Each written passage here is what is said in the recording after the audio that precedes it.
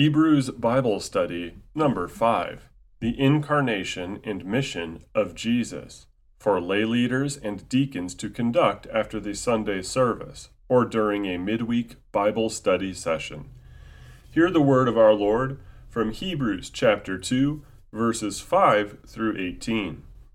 For it was not to angels that God subjected the world to come, of which we are speaking. It has been testified somewhere, "What is man that you are mindful of him, or the Son of Man that you care for him? You made him for a little while lower than the angels. You have crowned him with glory and honor, putting everything in subjection under his feet." Now, in putting everything in subjection to him, he left nothing outside his control. At present, we do not yet see everything in subjection to him, but we see him who for a little while was made lower than the angels, namely Jesus, crowned with glory and honor because of the suffering of death, so that by the grace of God he might taste death for everyone. For it was fitting that he, for whom and by whom all things exist, in bringing many sons to glory, should make the founder of their salvation perfect through suffering. For he who sanctifies and those who are sanctified all have one source. That is why he is not ashamed to call them brothers, saying, "I will tell of your name to my brothers. In the midst of the congregation I will sing your praise."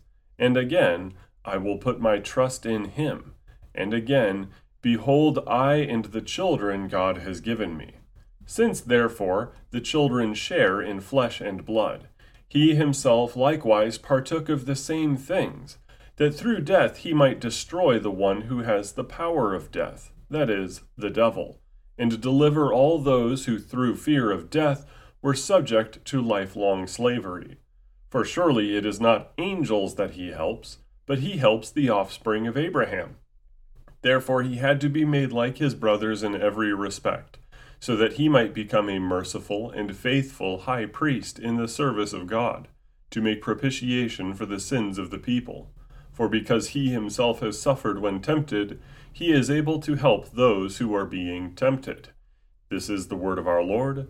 Thanks be to God. Teleological Christology. In Hebrews chapter 2, verses 1 through 4, the author gives the first exhortation, which compares the early church with the Israelites during their wilderness sojourn.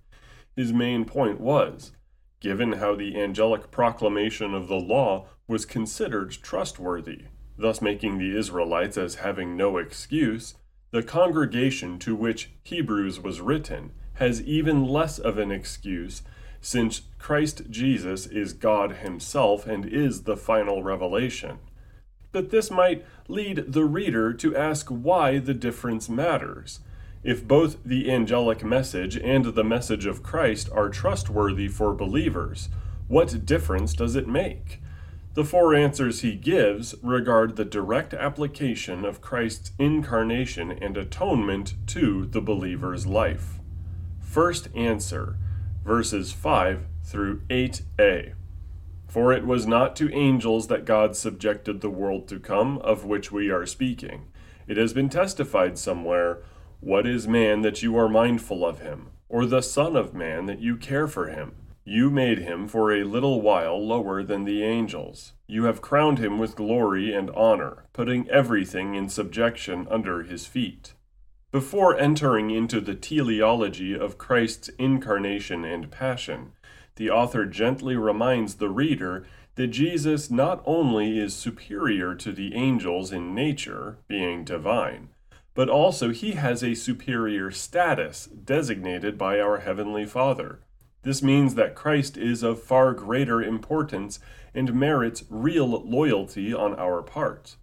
Of course, it might not look like it to the average first-century person who has been raised up with all sorts of stories regarding the powerful acts of angels, in comparison with Jesus, who was at various times called just a healer and a prophet.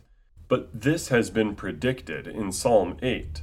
It is no coincidence that the author cites this psalm, as Jesus refers to himself as the Son of Man several times, and is called by this title 88 times in the New Testament. The witness of the psalmist, King David, establishes here that the Son of Man is designated as lower than the angels temporarily, but he is now ruler over all. Second answer, 8b through verse 9. Now, in putting everything in subjection to him, he left nothing outside his control.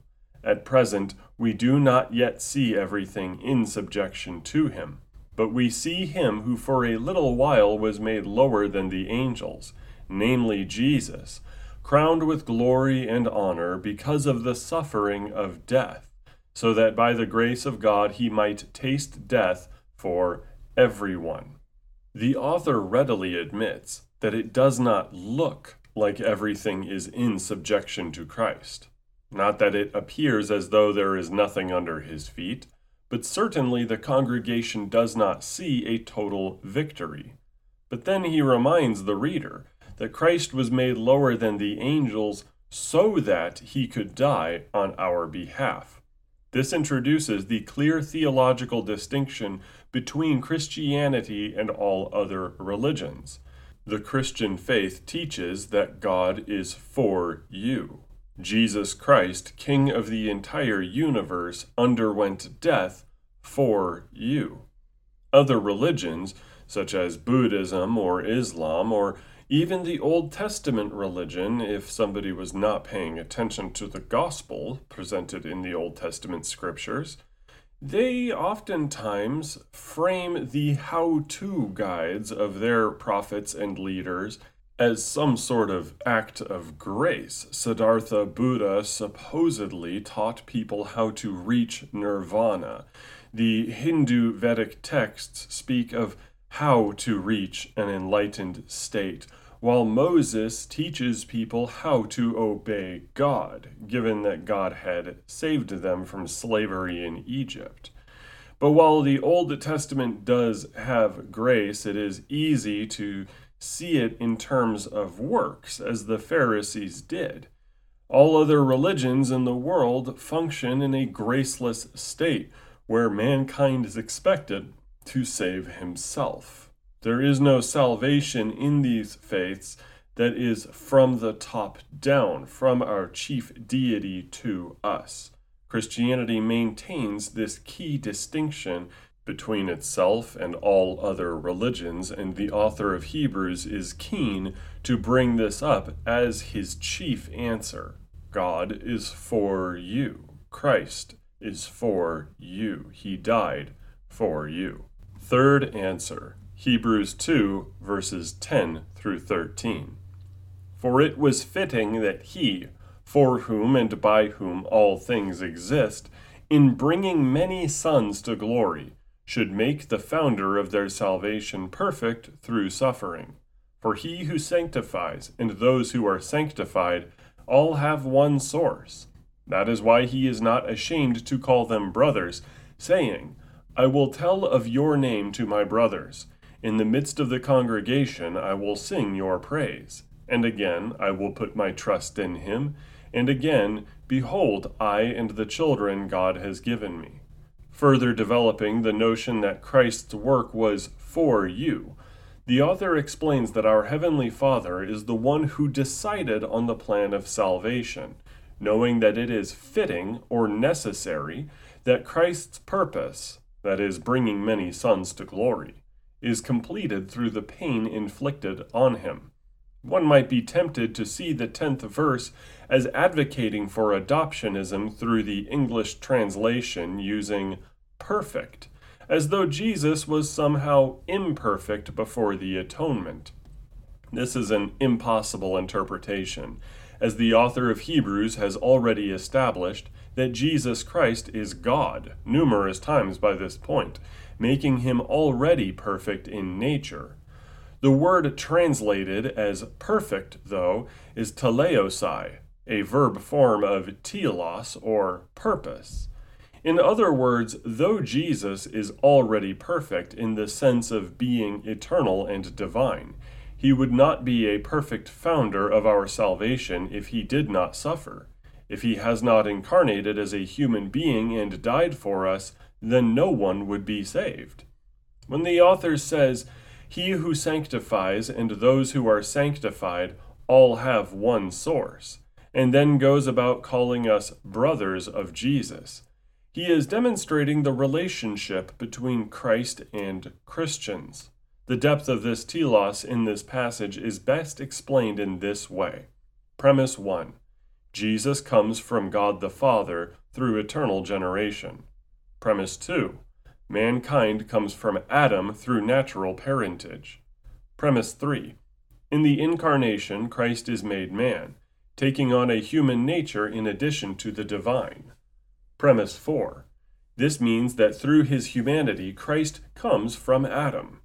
Premise 5. By taking on a human nature, those who are saved by Christ are adopted by God the Father, being many sons brought to glory. Conclusion. Thus, those who are saved may say that they come from God by adoption, while Christ comes from Adam through incarnation. Both parties, Christ and those who are saved, may be said to have the same source. Hence Isaiah chapter 8 verses 17 and 18 being quoted by the author, "I will put my trust in him, and behold, I and the children God has given me," reflect this brotherhood which Christ has established in the Incarnation. We are God's children now by adoption, given to Christ, who in his humanity is our brother. Fourth answer. Hebrews chapter 2 verses 14 through 18. Since therefore the children share in flesh and blood, he himself likewise partook of the same things, that through death he might destroy the one who has the power of death, that is, the devil, and deliver all those who through fear of death were subject to lifelong slavery. For surely it is not angels that he helps, but he helps the offspring of Abraham. Therefore, he had to be made like his brothers in every respect, so that he might become a merciful and faithful high priest in the service of God, to make propitiation for the sins of the people. For because he himself has suffered, when tempted, he is able to help those who are being tempted. In this final section in the passage, the author describes the importance of the Incarnation even further. By becoming our brother and having a human nature, Jesus is the perfect representative of humanity, who can contend with the devil and defeat him, thus liberating all who are offspring of Abraham. In using the term high priest, the author is pointing to the notion of high priest as a chief religious representative and mediator between the people he represents and God.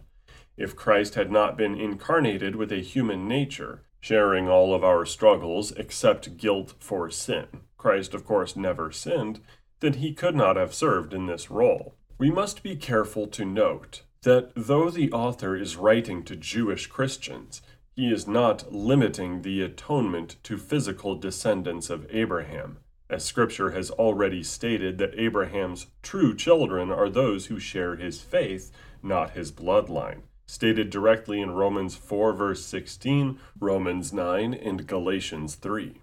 Nor is this passage advocating for ransom theology, or the idea that Christ had to pay a ransom to the devil in the form of his own life to save humanity.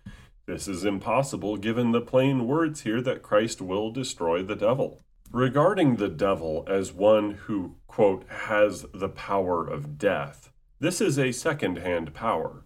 The devil is called a tempter in Matthew 4 verse 3, 1 Thessalonians 3 verse 5, and 1 Corinthians 7 verse 5, all identifying him as one who tries to get us to sin.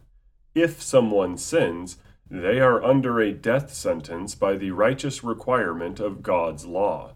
The devil thus proliferates death by first tempting us to sin, then accusing those sinners who would seek absolution, per Job chapters 1 and 2, Zechariah chapter 3, and Revelation 12 verse 10. Interestingly enough, The author states that it is through the fear of death that we were in lifelong slavery, not death itself. The devil is a master at presenting the second use of the law, that of a mirror, to engage in his accusations. Satan does not necessarily terrify us by himself, but rather he lets the law put fear in our hearts. Praise the Lord that Christ defeats him. Conclusion. The four answers here are all connected, building upon one another to present a full case. In summary, Premise 1. Jesus is king, having been only temporarily under angels in status. Premise 2. He was under the angels temporarily through the Incarnation, so he could die for you. Premise 3. By being made man, he made assurance that we might belong to God through adoption. Premise 4. By becoming one of us, he now has defeated the devil and serves as our high priest for our benefit. Conclusion. The first exhortation is relevant because Jesus Christ is for you. Amen and amen.